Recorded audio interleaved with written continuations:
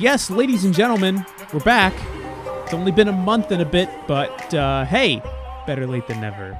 Welcome to the Orlando Soccer Show. My name is Austin David, here with Gavin Ewbank, and a lot has happened in the last month, but if you're following Orlando City, you probably know everything that has happened, including Orlando making the playoffs for the first time ever. And there was much rejoicing.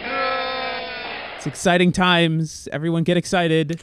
Get to play NYCFC. It is, we talk about the unprecedented times a lot because the times are truly unprecedented. But we are sitting here in the middle of November. The Major League Soccer regular season has come to a close. And for once, Orlando as a team are not booking tee times and getting ready to go to Disneyland and do all the things. I mean, they could be, but they still have actual real soccer games to play. And that's exciting. Oh, yeah. This is historic. I legitimately, as I was walking out of the press conference with, Julia, Mike, and all the rest of the media folk, I was like, wait, this is weird. Usually when we're walking out of here, we're like, oh, until next season, we'll see ya, see you in a couple months when the preseason starts. And now it's like, wait, no, there's more. There's more that we can do. There's more games to be played. We're going to be back here in 2 weeks' time for a meaningful knockout round game for the first time at this stadium. I think that's the best part about it, too, is that Orlando City's not only going to get a chance to play postseason soccer, they get to do it at home at Exploria Stadium in front of albeit 4,000 to 5,000 fans, but that's what you built this stadium for. That's what they spent a lot of money for, is to be able to put on big games there. And a lot of big games have happened at Exploria, and albeit Orlando City has not taken place in many of them, but this is what this building was built to do, and hopefully the people that get to witness it, the people that will be there, get to experience history happening.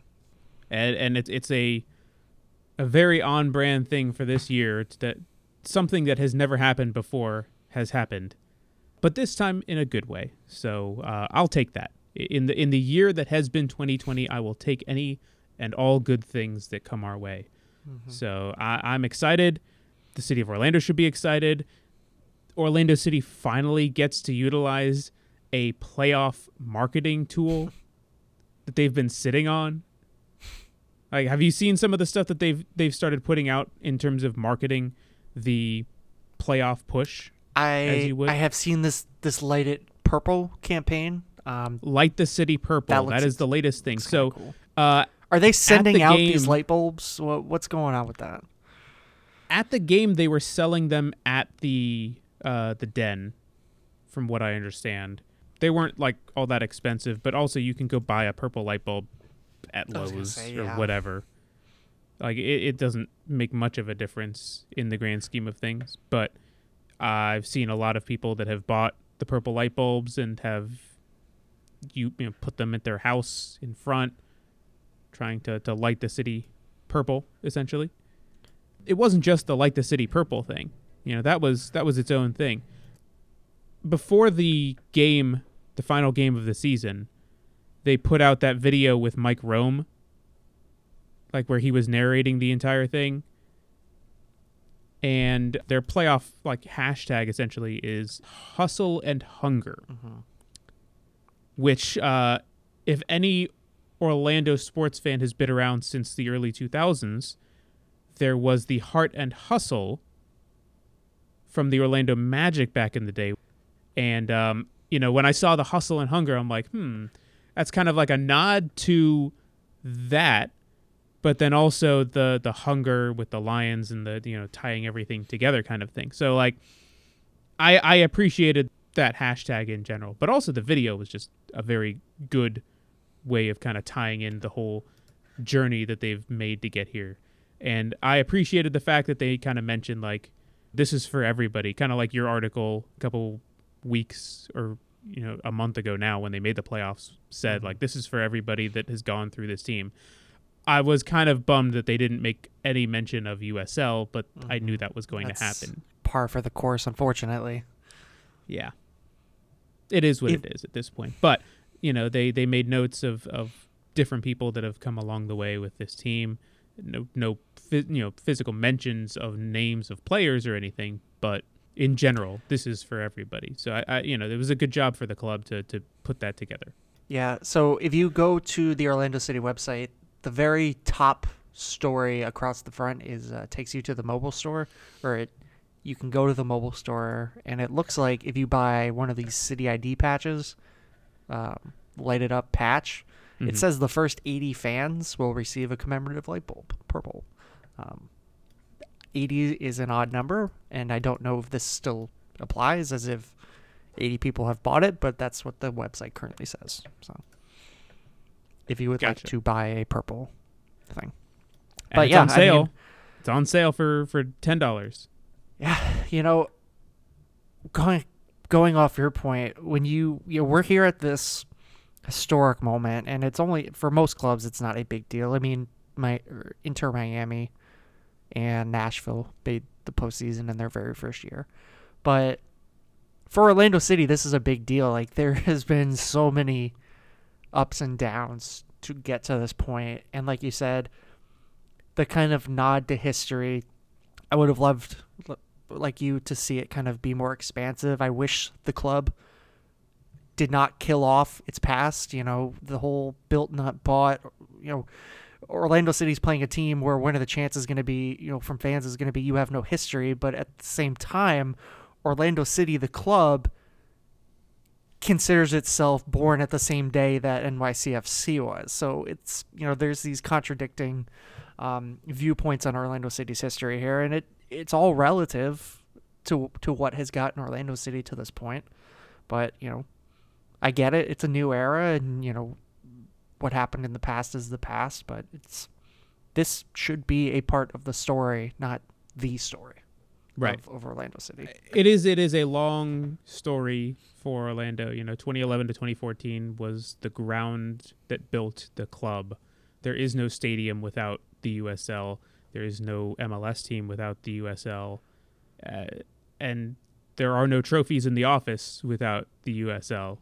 And I've seen, some people, like, when they argue, like, oh, well, your club doesn't have any trophies, people will take pictures of the USL trophies, including people from the club, to say, yeah, we have trophies. So it's a mixed message when you say that, but then also don't recognize the people that got you to this point. Granted, it's just making the playoffs. It is the bare minimum at this point. Yeah. Nothing has been accomplished. Nothing real has been accomplished. This is an MLS accomplishment. If you really want to stop and think about it, it is an MLS accomplishment only. If they win MLS Cup, different story.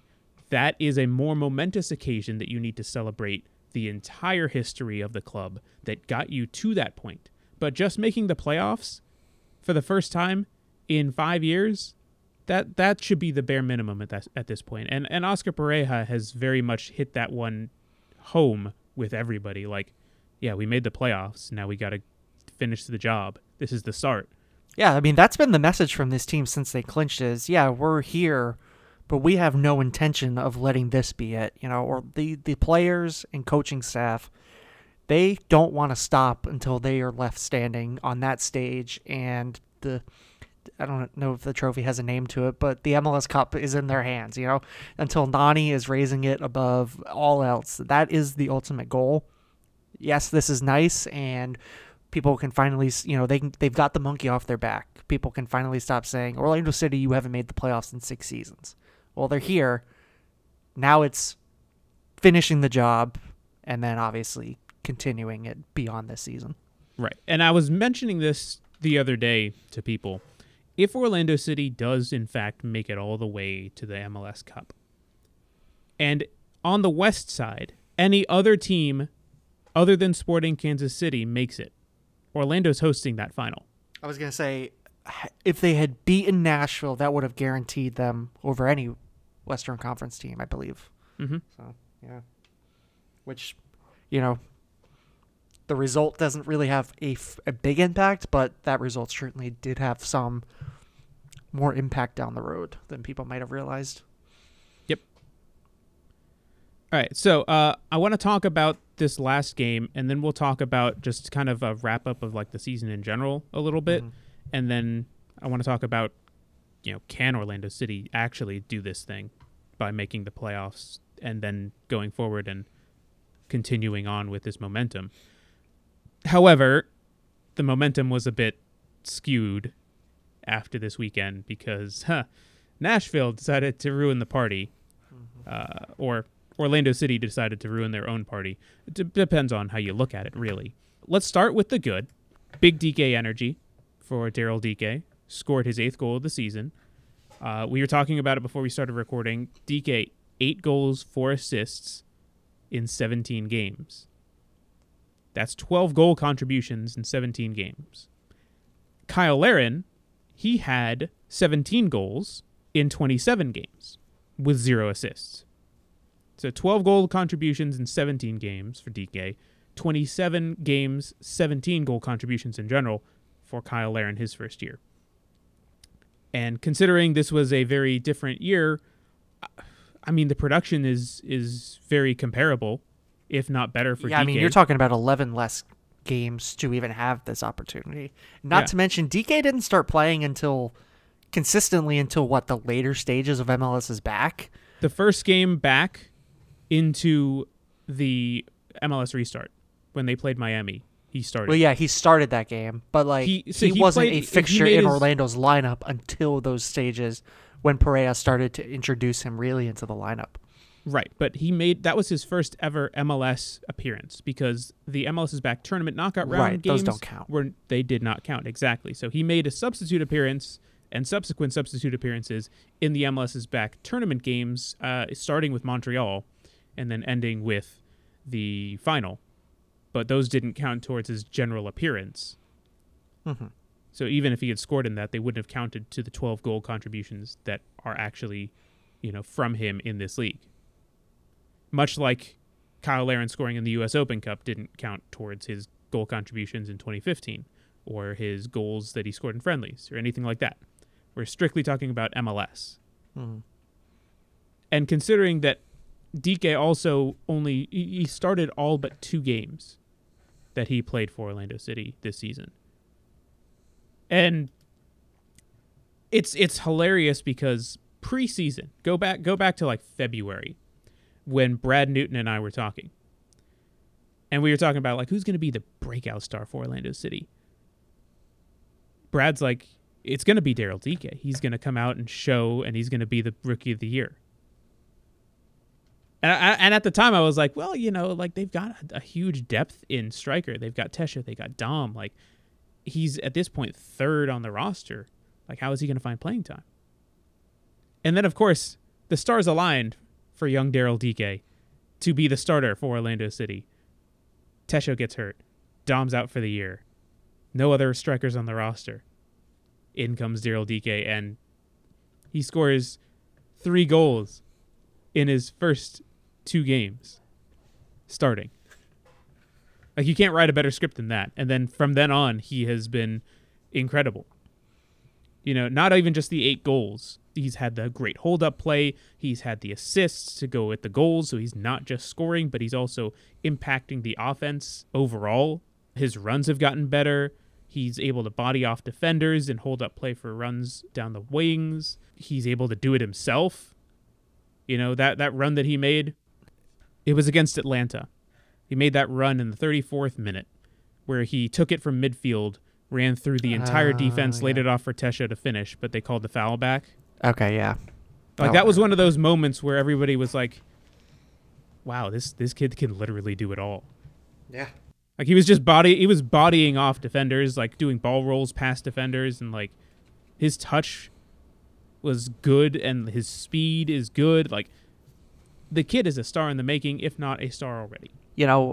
It doesn't take much to get people excited about young, potentially American-connected players to play for the national team. And Dike is not only driving that fanfare, he's driving actual, analyzed, thoughtful comparisons, connections to the national team from people that actually follow the national team and kind of you listen to and they say, hey, this guy should probably play for the national team. I don't know that it's going to happen anytime soon. It could happen in the January camp if he decides to play, if they call him up that soon. But he's gaining some attention, not just locally and within, the teams that follow Orlando City, but nationally as well. And that says a lot about his emergence, and just not just his emergence to scoring goals for Orlando City, but like you've said, his all-around game shows so much to, he's young and he's new and he's obviously has some edges to smooth out, but he's a lot closer than most people are at his age. Yeah. It was for crazy Chris at one Mueller, point. for the talk of Chris Mueller, he's probably closer to reaching that than Mueller. Yeah. It's kind of crazy where his expected goals, his goals per 90 minutes was at .57, which means he scored a goal every 159 minutes. It's not bad. It's not at all. That's top 25 in the league at the very least. That is the kind of goals per 90 minute that you pay people a lot of money to achieve for you. Put it to you this way. Chris Mueller, 0.52 goals per 90 minutes. He scored a goal every 174 minutes that he played, which means Daryl Dike's conversion rate was better than Chris Mueller's, who led the team in goals. If Dom Dwyer was capable of scoring goals at that rate, he would be much more liked in Orlando right now. At one point in his career, he was there. Is he there now? I don't think so. Oh, obviously he was there. Not with Orlando. He was there. When he was traded to Orlando, 2017, he still had it. 2018 and 2019, it went down, and then 2020 he got hurt. Yeah. But it's just been a progressive, downhill kind of slope for him. Mm-hmm. But we've talked about DK quite a bit here. I want to talk about Chris Mueller since I brought him up. The fact that he has scored 10 goals this season. Right? And I just want to mention this here. Chris Mueller is top 10 in goals in MLS. Right? He is actually, technically, tied for 6th in goals in MLS with 10. Tied with Jordan Morris and Christian Pavon. And Pavon had 3 penalties. If you take away the penalties from all the other players, because Chris Mueller is the only one in the top 10 other than Jordan Morris who did not take a penalty to contribute to his 10 goals. Not even that. His assists. He had 7 assists. Right? Mm-hmm. He's top 15. He's actually 14th in assists. Technically, I think he's tied for 10th. Yeah, he's tied for 10th with 7 assists. I have been beating this drum on online a lot, and I'm not going to make an argument that Chris Mueller is the most valuable player in the league, because he's probably not. Pozuelo, other guys are ahead of him in that category. But the fact that he was not nominated Exactly. and Nani was... I don't want to diminish the contribution that Mauricio Pereira has had to Orlando City, because he is obviously the make-or-break guy for this team. Also, by the way, Mauricio Pereira 5th in assists in MLS. Young Player of the Year. What He was had Young so Player of the Year? just Is it to 23? point this out real quick. Mauricio Pereira had 8 assists in just over 1,100 minutes played. Out of the top 5, that is the least amount of minutes played with the most assists. Players who nominated? These were nominated by the clubs. Am I wrong? I don't know, actually. I think that's how it normally works, is that the clubs nominate these players. Because if Orlando City didn't nominate their own guy, what the hell? Mauricio what's Pereira, even funnier is, for all the talk that Antonio Carlos has garnered for being one of the better defenders in the league this year, he wasn't even nominated as one of Orlando's 2 top defenders. Janssen and Huan. Which, yeah. Is Huan that great of a defender that he deserves to be a nominee for Defender of the Year? But he is an offensive threat, and offense is always rewarded compared to defense. It doesn't matter how good of a defender you are. If you have like 6 assists and a goal as a defender, you're getting nominated for Defender of the Year. Carlos was nominated for Newcomer of the Year. He's not winning that, unfortunately. Tesho for Humanitarian of the Year. Don't think he's winning that either. There have been a lot more humanitarians, I would say, that have been bigger impacts this year. Not to diminish what Tesho has done, but just like in the grand scheme of things. Yeah. I would say Chris Mueller still. I'd say still Chris Mueller. I would say he has a shot, if not a very good shot, of making best 11 at the very least. Mm-hmm. I think he has deserved that, considering he is one of the best in both goals and assists. It doesn't. There's nothing that says who nominated these players, but I believe that in the past the clubs have been the one to nominate, because I think even when Orlando City was really bad in like 2018 and they still had to nominate someone for MVP, it was like, all right, come on, you really doing that? Or they had to like nominate James O'Connor as like coach. I think every coach is nominated. Yeah, everybody's on that list. But the awards will be determined by votes from current players, clubs, which is coaches, technical directors / GMs, and then select media members representing local and national outlets who consistently covered the teams. Yeah. I don't know. I mean, Nani had that run at MLS's back where he was really good, but I don't think I can make an argument that he's been better than Chris Mueller since. Nani's goals per 90 minutes are .40, which means he scores a goal every 223 minutes. His assists are .25 per 90 minutes, which means he has an assist every 357 minutes. He has a total of 8 goals and 5 assists. How is that compared to Mueller's? Are they worse? Yes. Okay. Yeah. I mean, Chris Mueller scores a goal every .52 per 90 minutes and assists at .31. Yeah. That's a shame. Oh, what were now, we again, talking about? 8 goals and 5 assists is nothing to sniff at. No. Right? Like, he scored as many as a group. That would have been one of Orlando's best. That would have been Orlando's like best player over recent years. So yeah, it's pretty good.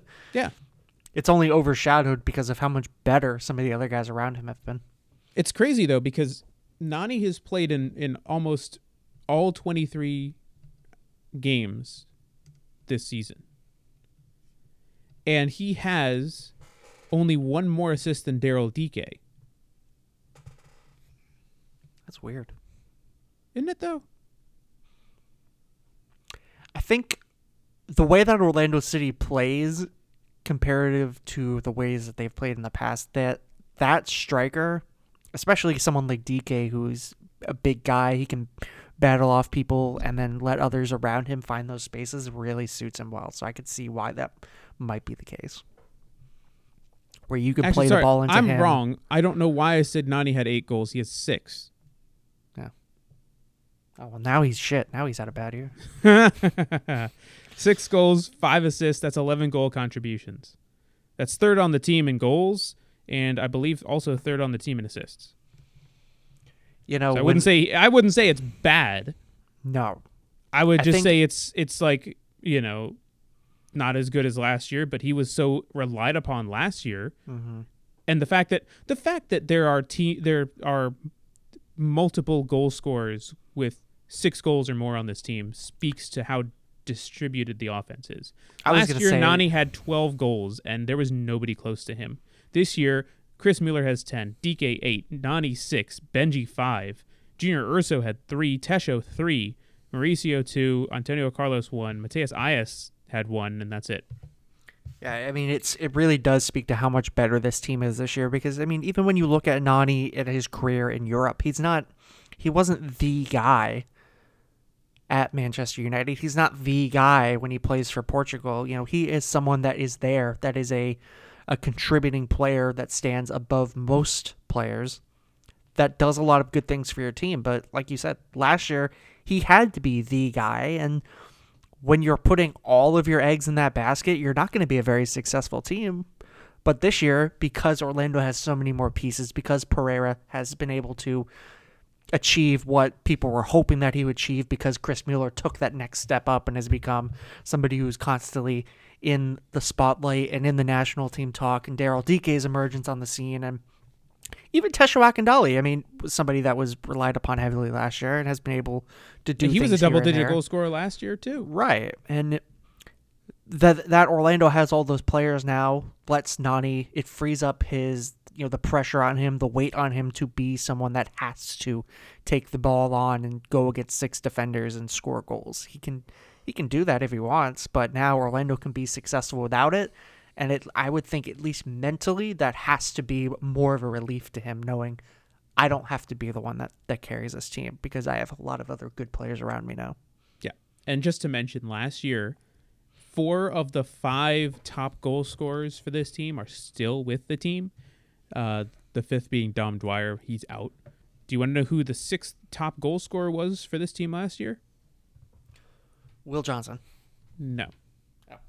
The 6th top... He's still on the team? Technically still on the team. Shoot. You're not going to get it. It's Santiago Moutinho. He is 6th. He got loaned out, didn't he? He's in Mexico. Yeah, that's why I said he's still technically on the that. team. I because he's still under about contract. him. Yeah, well, he's not with the team. Yeah. I mean, that was the other thing. Poor Santiago, but at the same time, I guess it's good that we don't have to think about him.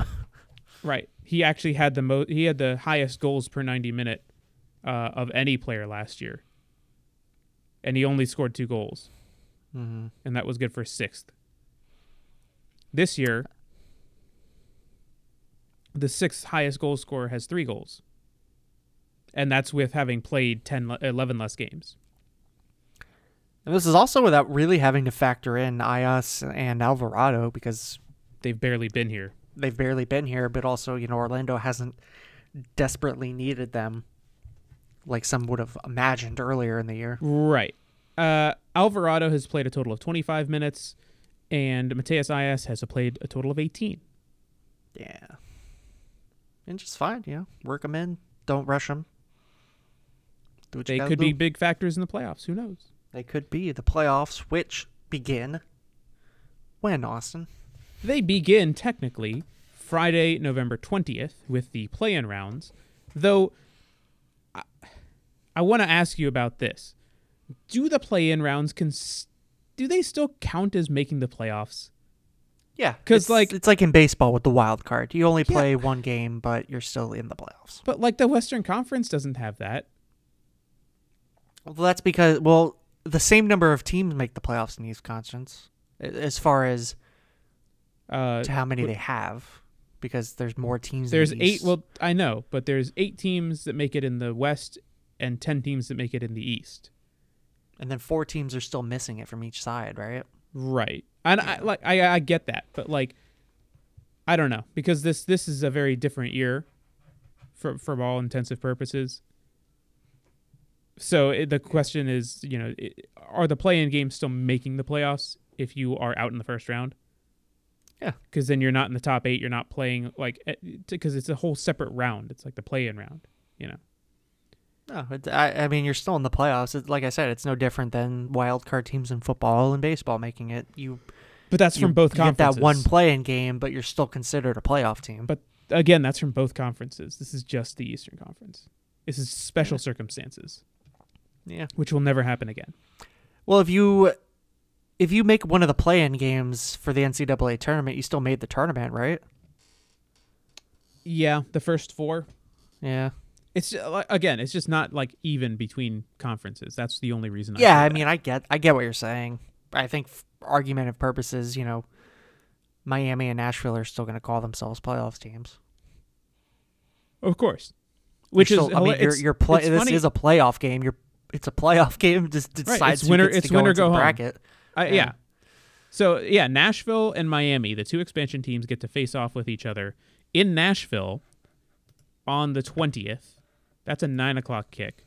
And then New England and Montreal play each other at 6:30 in New England. That will be to decide who plays Toronto or Philadelphia on Tuesday that next week. Meanwhile, Orlando plays NYCFC for a noon kickoff on Saturday the 21st. There are a multitude of games on the 22nd, including Sporting Kansas City, San Jose, Minnesota, Colorado, Portland FC, Dallas. It'll be interesting. Definitely very interesting. Yeah, so let's look ahead at that NYCFC game.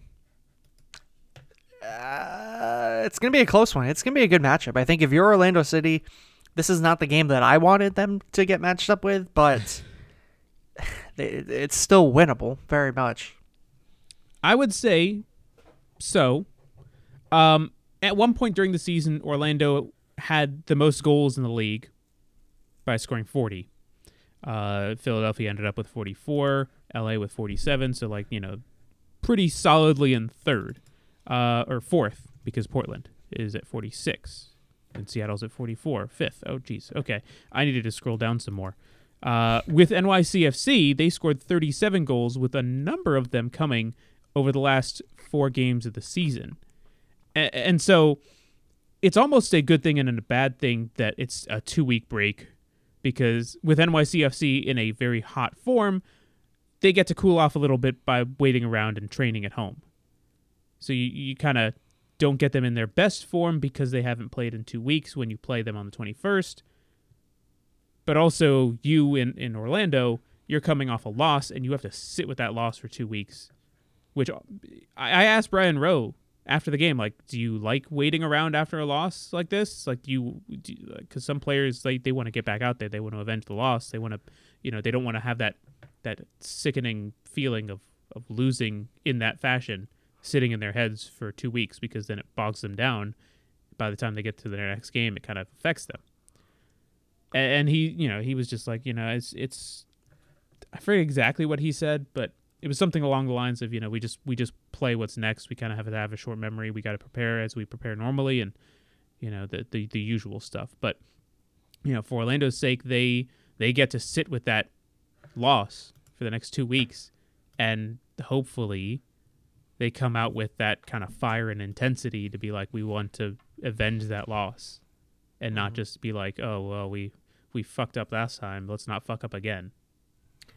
Yeah, I mean, if there's a positive to this, look at Orlando's last 3 losses since coming out of the bubble. It was that first game against Miami, and then they rattled off a 12-game unbeaten run. And then they lost that other game at Miami, and then they rattled off another 3-game winning streak, playing 3 of their best games that they've played in a couple of months up to that point. So now you finish the season against Nashville. Yeah, it probably doesn't help necessarily that you have to wait around and let that stew for a couple weeks, but now they can just move on. Now the stakes are much higher, and they are able to have the time to correct any issues that they saw in that game and hit the ground running against NYCFC. I mean, it helps that they're at home. It helps that this is a playoff game and emotions are going to be amped up higher than normal. But Orlando's response to losses this year have been particularly well. And that's, that alone is enough to think that this team can bounce back without any issues. And that's the hope. But again, their last 2 games for NYCFC, they scored, 5 goals against New York Red Bulls, and then 4 goals against Chicago, which is 9 goals in their last 2 games. And Tati Castellanos has been their leading man. Mm-hmm. I kind of thought with Hebert out for the season, NYC's offense would kind of be a bit depleted, but it turns out next man up mentality for them as well. Tati Castellanos stepping up and scoring goals. I mean, they've still got Maxi Morales and James Sands working the midfield. I mean, they're playing really good soccer right now. They're not probably by far one of the deepest teams in this playoffs, and I don't know about their chances of making it long term, especially when you look at how compact the schedule is kind of going to be for this. But in a one-off scenario where they've had 2 weeks of rest between matches, the playing field is pretty even. All you need is your best 11 against their best 11, and that's what this game is going to be about. Yeah, I don't think you're going to see the best 11 for NYCFC unless, they get some players back from injury after rest or whatever. I think you'll see a pretty strong lineup for them. I think you'll still see Castellanos, Jesus Medina, Tinnerholm, Alexander I was going to say, it's Ring. by no means the best 11 that they've had in the last couple of years, especially when you look at the team that they had last year. Like you said, they've lost Hebert. They sold a DP in the middle of the season. Yeah, Mitrita. It's not the strongest NYCFC team, but as far as what they have available to them, it's obviously going to be the best thing that Ronnie Delia can put out there. Right. And it's going to be a good enough squad to compete with Orlando. Yep. I find this very funny. NYCFC was so good in their last couple games that Tony Rocha scored. No knock against Tony Rocha.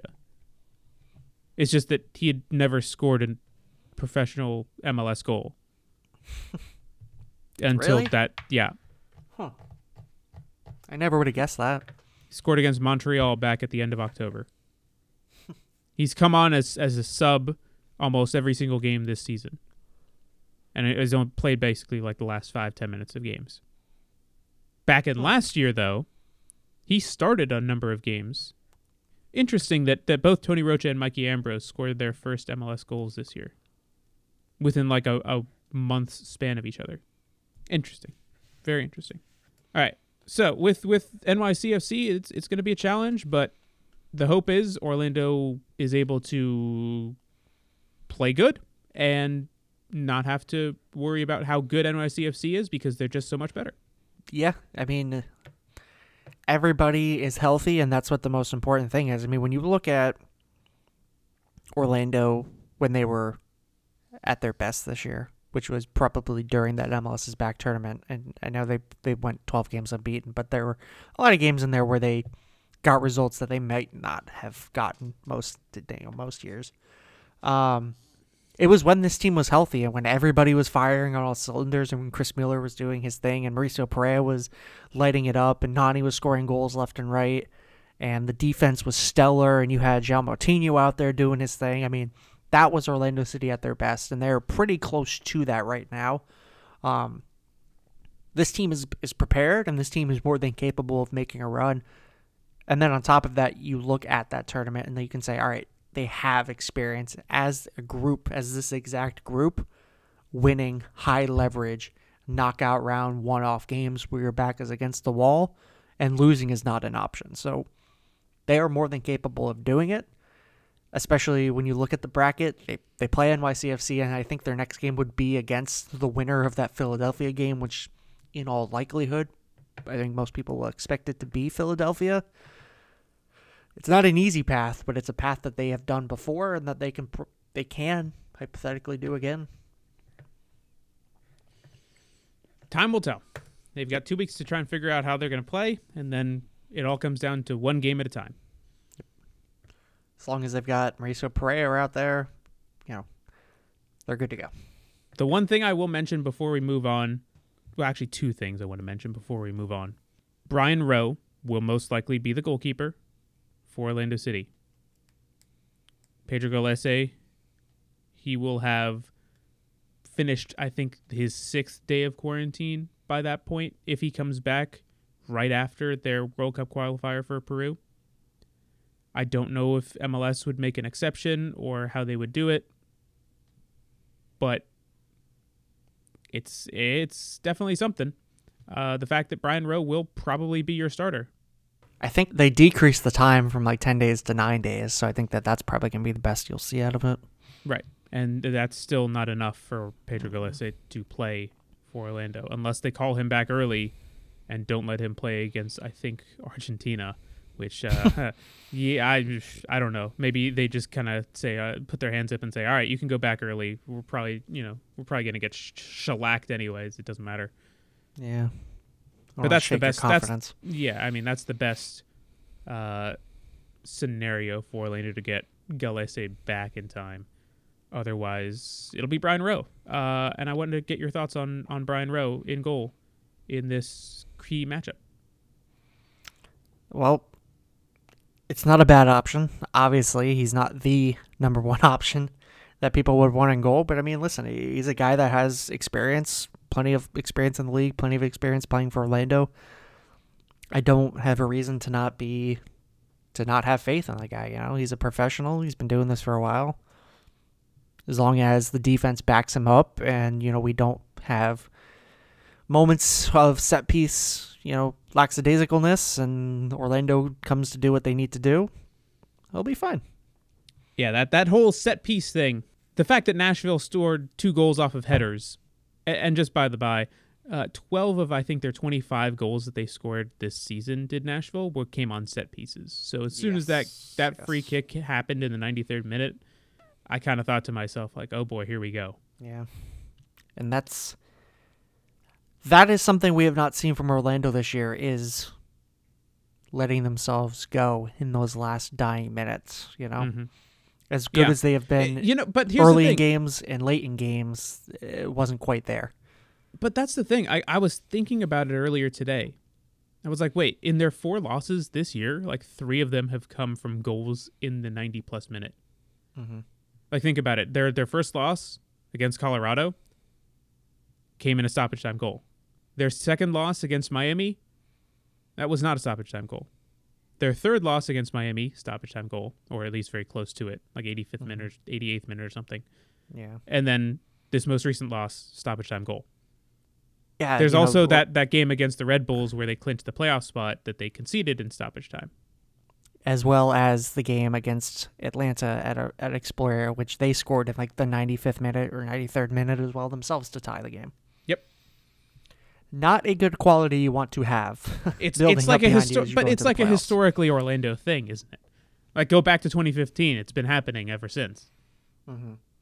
And it happens. It's not like uncommon for teams to concede like that. It just so happens that Orlando is on the bad end of that more often than not.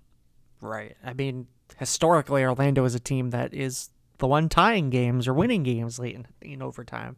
The stoppage time killers or whatever. The cardiac stoppage cats. time. Yeah, whatever their slogan was. Mm-hmm. It's something that is certainly should be a high priority. And when you, like I said, you're in the playoffs, it's do or die. Both teams' backs are against the wall. There needs to be that special focus when you get to those last 5-10 minutes and, okay, we cannot mess up. Yep. And I will say this, the defense has been good for this team. When it comes to general goals allowed, this team has only let up 50 or 25. Mm-hmm. By no means is that great. It's definitely one of the better teams in the league. 25 and 23 games. I mean, that's almost a goal a game. Yeah, it's impressive considering this team let in 75 2 years ago. You mean 2018? Yeah. Yeah, they let in 74. That was the record until 2019 when Cincinnati broke it. Mm-hmm. So. Cincinnati has had like the worst first 2 years in MLS. Just by the by. Like, yeah, first year they were the worst team. This year, they're also the worst team. In a shortened season, they had 16 points in 23 games with a minus 24 goal differential. The worst team goal differential by a country mile. Like, literally, DC United and FC Cincinnati were fighting for the worst team in MLS, and DC United almost made the playoffs on decision day.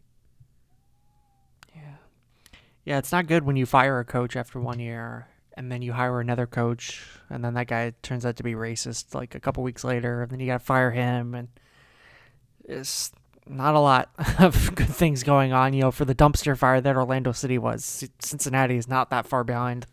No. And then they just released like half their players the other day. They let go of Kendall Waston and Greg Garza. Garza hadn't like been anything special for them though. Like, since he left Atlanta, he has not been good.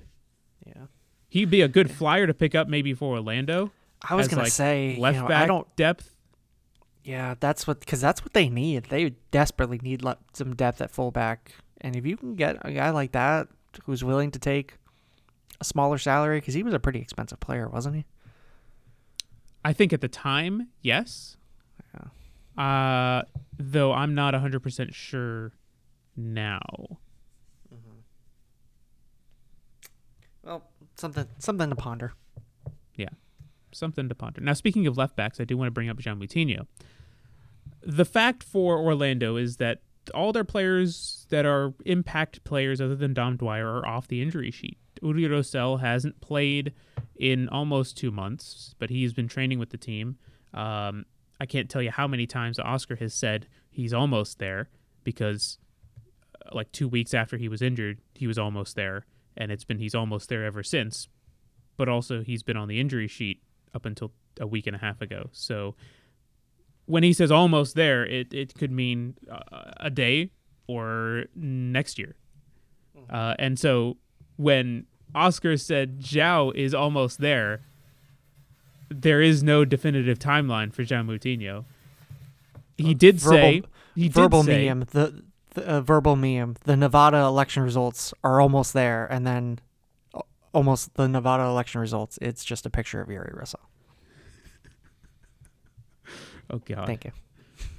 But what I was saying with João is Oscar did say he's out for the regular season and that he's hoping that he'll be available for the playoffs. But if you're thinking of this logically, João hasn't played since August. Why would you throw him out there to try and play for 90 minutes, having not played a game in almost over 2 months? Well, another way to look at it is that Oscar gets to see him at practice every day, and we don't see anything at practice. I mean, if he puts him out there, it obviously means that he's seeing enough to do it. But is he effective? Is he going to be effective enough, A, for 90 minutes, which I don't think is going to be the case, in which that point, is it worth it? But B, if you're going to put him on the bench, is it worth, the scenario in which you're bringing him on is going to have to be pretty specific. Either you're up in the game by a couple of goals and you want to get him minutes for the next match, which is very possible. Or B, you need someone in there to score a goal for you or to help you score a goal. Or you're trying to, maybe it's a closer game defensively and Kyle Smith is on tired legs and you want to put in fresher legs and somebody that is is going to be able to handle that, who is not Kamal Miller. So, but if you're not going to put him in, do you keep him on the bench when somebody else who is healthy and can probably contribute a little bit more can fill that spot? I don't think he should, but whatever happens is going to be dependent on what Oscar sees at training. And that's the thing. It's not just up to Oscar, by the way. It's his entire coaching staff. Like he relies very heavily on the Bazan brothers, and like their entire coaching staff is very unique in a way because it's not just Oscar. Like Oscar's kind of the figurehead, essentially, but it's not just him and his decisions. It's very much a team decision. So like, even Luis Muzzi has probably a little bit of a say in it. Cesar Baena has a say in it. And then you have Diego Torres, who I know Oscar likes quite a bit, when he brought him in from Tijuana. All these guys have a say, and, it becomes a consensus of what they want to do for the team. Because, again, when I ask players about Oscar, specifically Oscar, like what he's done, how he's done, every player makes sure to bring up the entire coaching staff because they're as much of a part of this success that Oscar and the team is. Yeah, that's fair. So now with that, who knows if we'll see Uri? Who knows if we'll see João? The rest of the players are healthy. The only player that's going to be missing is most likely Pedro. So you will have at least 87% of your preferred players available. I think that's fair to say, right? 87%? Yeah. You're gonna have the guys you need, minus Gallese, but like I said, this is going to be a lineup that it's going to be full strength. The squad rotation has been there. Pereira got an extra game of rest off, whether that's good or bad, considering he did miss a significant amount of time. Mm-hmm. But as long as you have, in an ideal world, João Moutinho's there and Yuri Rosello's there, and you couple that in with having Pereira back, that's a team that's pretty hard to beat. But they don't have those guys back. At least we don't know that they have those guys back. So we'll see. We'll just have to wait and see until 11:30, 11:15 on Saturday the 21st. Or before that, if Pereira plays his hand and tells us who's available. There you go. Last thing I want to mention before we take a stab at predictions for this NYCFC game. Jordan Bender got his first start in MLS, only ever second appearance, and his first appearance was literally like 2 minutes tops. What did you make of the kid through the first 45 minutes against Nashville? I saw a lot of what I saw from Chris Mueller in his early days, and he had a lot of opportunities on the ball, and he was doing his best to make some things happen with that and dribbling inside and trying to cut around defenders. But it was also clearly a kid who was playing in his very first MLS start, and there was some shots and some touches, some passes that somebody with more experience, more polish, probably makes look better. But overall, he showed a want. He showed me that I want to see more of him in the very near future. Yeah. I mean, he's only 19. Yeah. Plenty of time for him to figure things out, but he got in. If you can start to groom him to be someone that maybe steps in for Nani when he is gone, if next year, say, is Nani's last year in Orlando, because obviously it's the third year of his contract. If you start to use next year as someone to groom him, and maybe you start playing him in that area where you have Mueller on one side, Bender on the other, Pereira in the middle, that could be a pretty lethal midfield, even when losing a guy like Nani. Yeah. So there's plenty of promise there. Yeah. And that's not even talking about David Luera, Michael Holiday. Both of those guys are on the injury list for undisclosed reasons, by the way. Alvarado.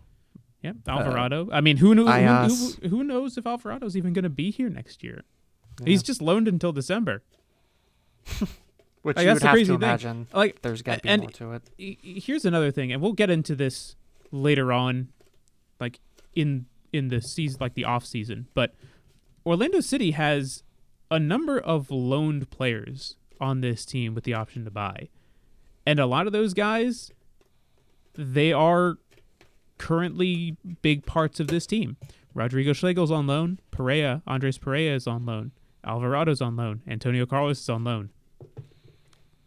All four of those guys, I would say, are probably more so Carlos, Pereira, rather than Schlegel and Alvarado are big pieces of this team, considering that Pereira has played every single game for Orlando this season, and Antonio Carlos is one of the biggest parts of the defense for this team.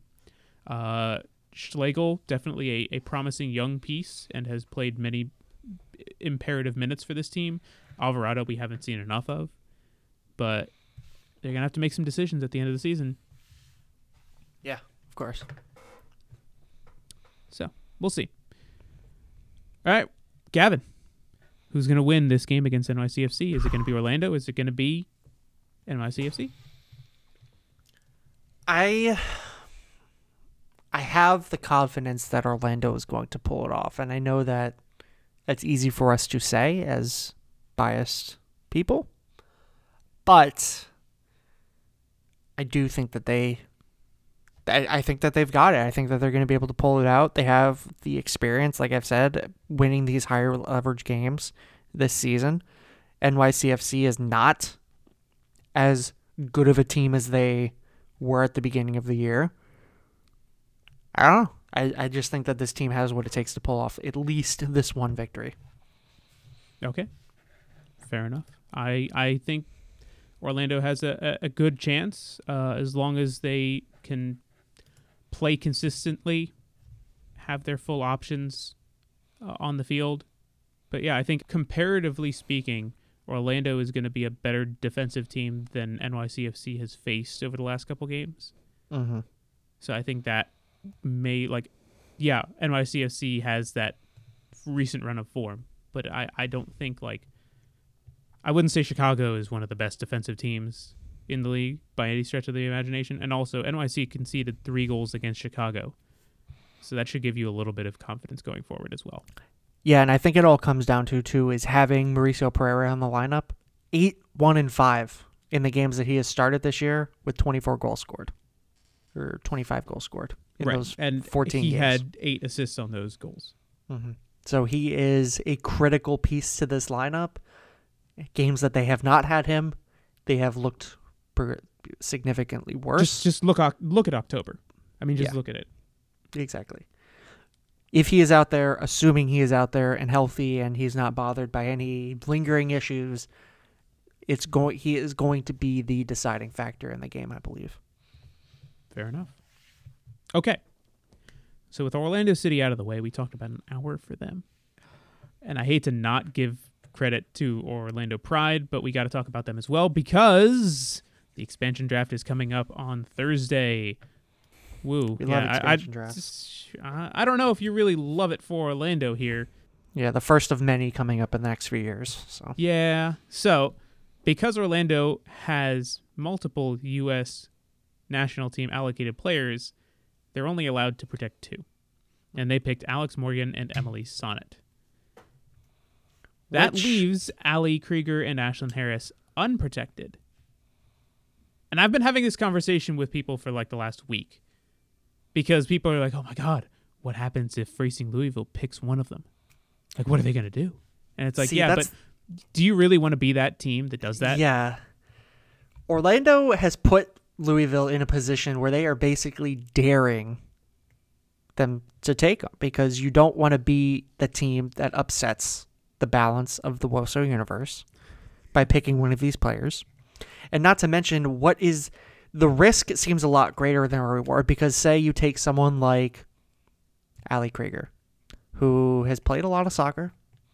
What is going to stop her from saying, you know what, I appreciate it, but I love living in Orlando. I love living with my wife. I have a great side job as a broadcaster for Orlando City that I want to continue. Thanks, but no thanks. I'm just going to retire. Do you risk taking that? And then the same thing with Ashlyn Harris. I don't think she's more inclined to retire. Obviously, I don't know what's going on in her head, but she can easily say the same thing as, hey, I appreciate it, but I love living here and I don't want to ruin that. It's either that or just it's either that or they pick her and one of them just goes all right, I'm going to go to Europe. Yeah, exactly. I think Ashlyn would be the most likely to go there. She probably would not be happy about it, but if she imagine being the team that breaks up a marriage essentially. Yeah, but I mean, would you rather go to Louisville or move to Europe? So I mean, if she, like I said, it's the risk is a lot greater than the reward, but if you're going to take either one and have it, work out for you, it would probably be Ashlyn because at least there you also have the spine of you're working on the spine of your team. You have somebody who is the fans are going to love and is somebody who's going to be a leader for a brand new group of players. Mm-hmm. I think there's just a lot of other options on other teams, considering how bad Orlando has been over the last couple of years. Mm-hmm. I mean, I don't know who they would pick if Louisville would pick somebody for Orlando. Because if you really look at the protected and unprotected list,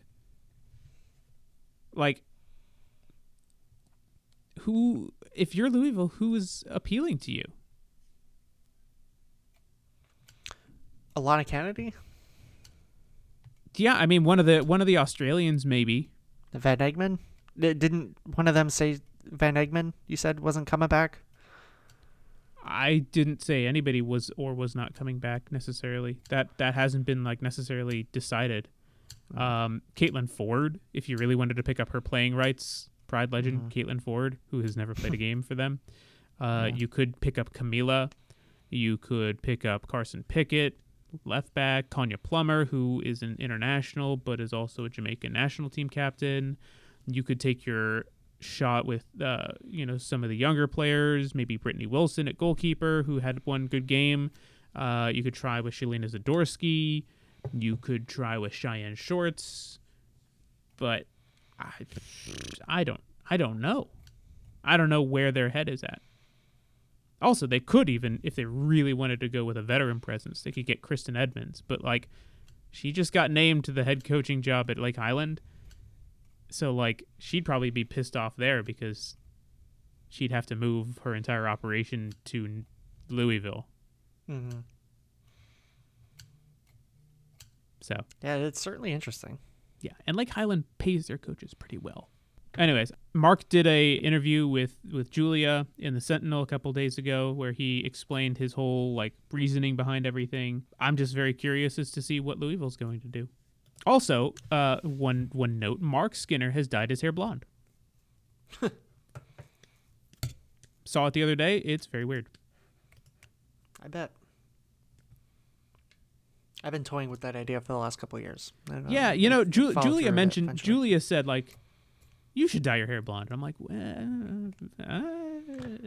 Now you could maybe go for blonde highlights in a way. Yeah, no, the way we were talking about it, and she was like, well, maybe a dirty blonde, kind of not just straight up to bleach your hair kind of thing. Yeah, but I was gonna say a dirty blonde. I think you're a little too pale to just go straight up blonde. It would not look good. It wouldn't blend in well with you. I was toying with the idea for a minute, and then I'm like, yeah, probably not. Yeah. You got a little spray tan. I've never done anything that bold with my hair. Yeah, I've played with the idea of growing mine out because I've never really had long hair and just letting it see what happens. Kind of going with what Brad's got, but we'll see. Yeah, I don't know about that. Anyways, before we lose complete track of what we're talking about, the last thing I wanted to mention is that Exploria Stadium is going to be hosting the CONCACAF Champions League games, all of them being closed door to fans. Don't know about media just yet, but for what is it? I think it's a quarterfinal, semifinals, and final. Is there going to be hosting? Yeah, all of the remaining games, so that's which are currently 7 in games. the quarterfinals. Right. So that's starting December 15th and 16th. We're at the quarterfinals, semifinals December 19th, final December 22nd. Just warming the place up for when Orlando wins MLS Cup and gets there next year. Right. I will mention this, though. 3 of the 4 MLS teams have played already in the quarterfinals. Club America's up 3-0 on Atlanta. I don't expect that to be happening. Atlanta's not coming back from that, especially the way they've been playing this year. Olympia is up 2-1 on Montreal. Tigres is up 1-0 on NYCFC. And LAFC and Cruz Azul, they haven't played yet, but they're only going to play a single leg. So it's a game. How does that work when you are playing one level because they didn't play a game, but the other ones still have to stand on their current results? Extenuating circumstances. Yes. Don't know what to tell you. Other than that, we'll see. There's a chance of at least, I would say, 2 MLS teams making it. I would say NYCFC and LAFC have probably the best chances. Yeah. If we're allowed to go there as media, you will probably hear from us from the stadium. Soccer year-round. Possibly. Or just about. And with that, I think we call it a day. Hopefully you have stuck around and listened to the entire thing. I know we've been gone for almost a month. We have. It's been over a month. But we'll try and keep this going again, even into the off-season. We've got some plans for some interviews and some stories to tell throughout the off-season. And, we're looking forward to it. But until then, Orlando City plays in the playoffs. Don't get tired of saying that. Orlando City plays in the playoffs. Gavin, any final thoughts? Orlando City is playing in the playoffs. I like that. All right, so for Gavin Ewbank, I'm Austin David. Thanks very much for listening to another edition of the Orlando Soccer Show. We're celebrating 3 years since our name change to the Orlando Soccer Show, by the way. And I believe this is our 5th season of covering the team from the 4th official / Orlando Soccer Show podcast side of things. So Thanks for sticking around if you've been around that long. Yeah, if you want to get us something for this anniversary, we do enjoy Chili's gift cards. So go ahead and send those our way. Speak for yourself. What's wrong with Chili's? Nothing's wrong with Chili's. It's just like there you go. There you go. Whatever. I could go into a whole argument about what is better than Chili's, but until Whoa. We'll see you later. Folks. Off-season podcast idea. We'll see you later. Thanks for tuning in. Bye-bye.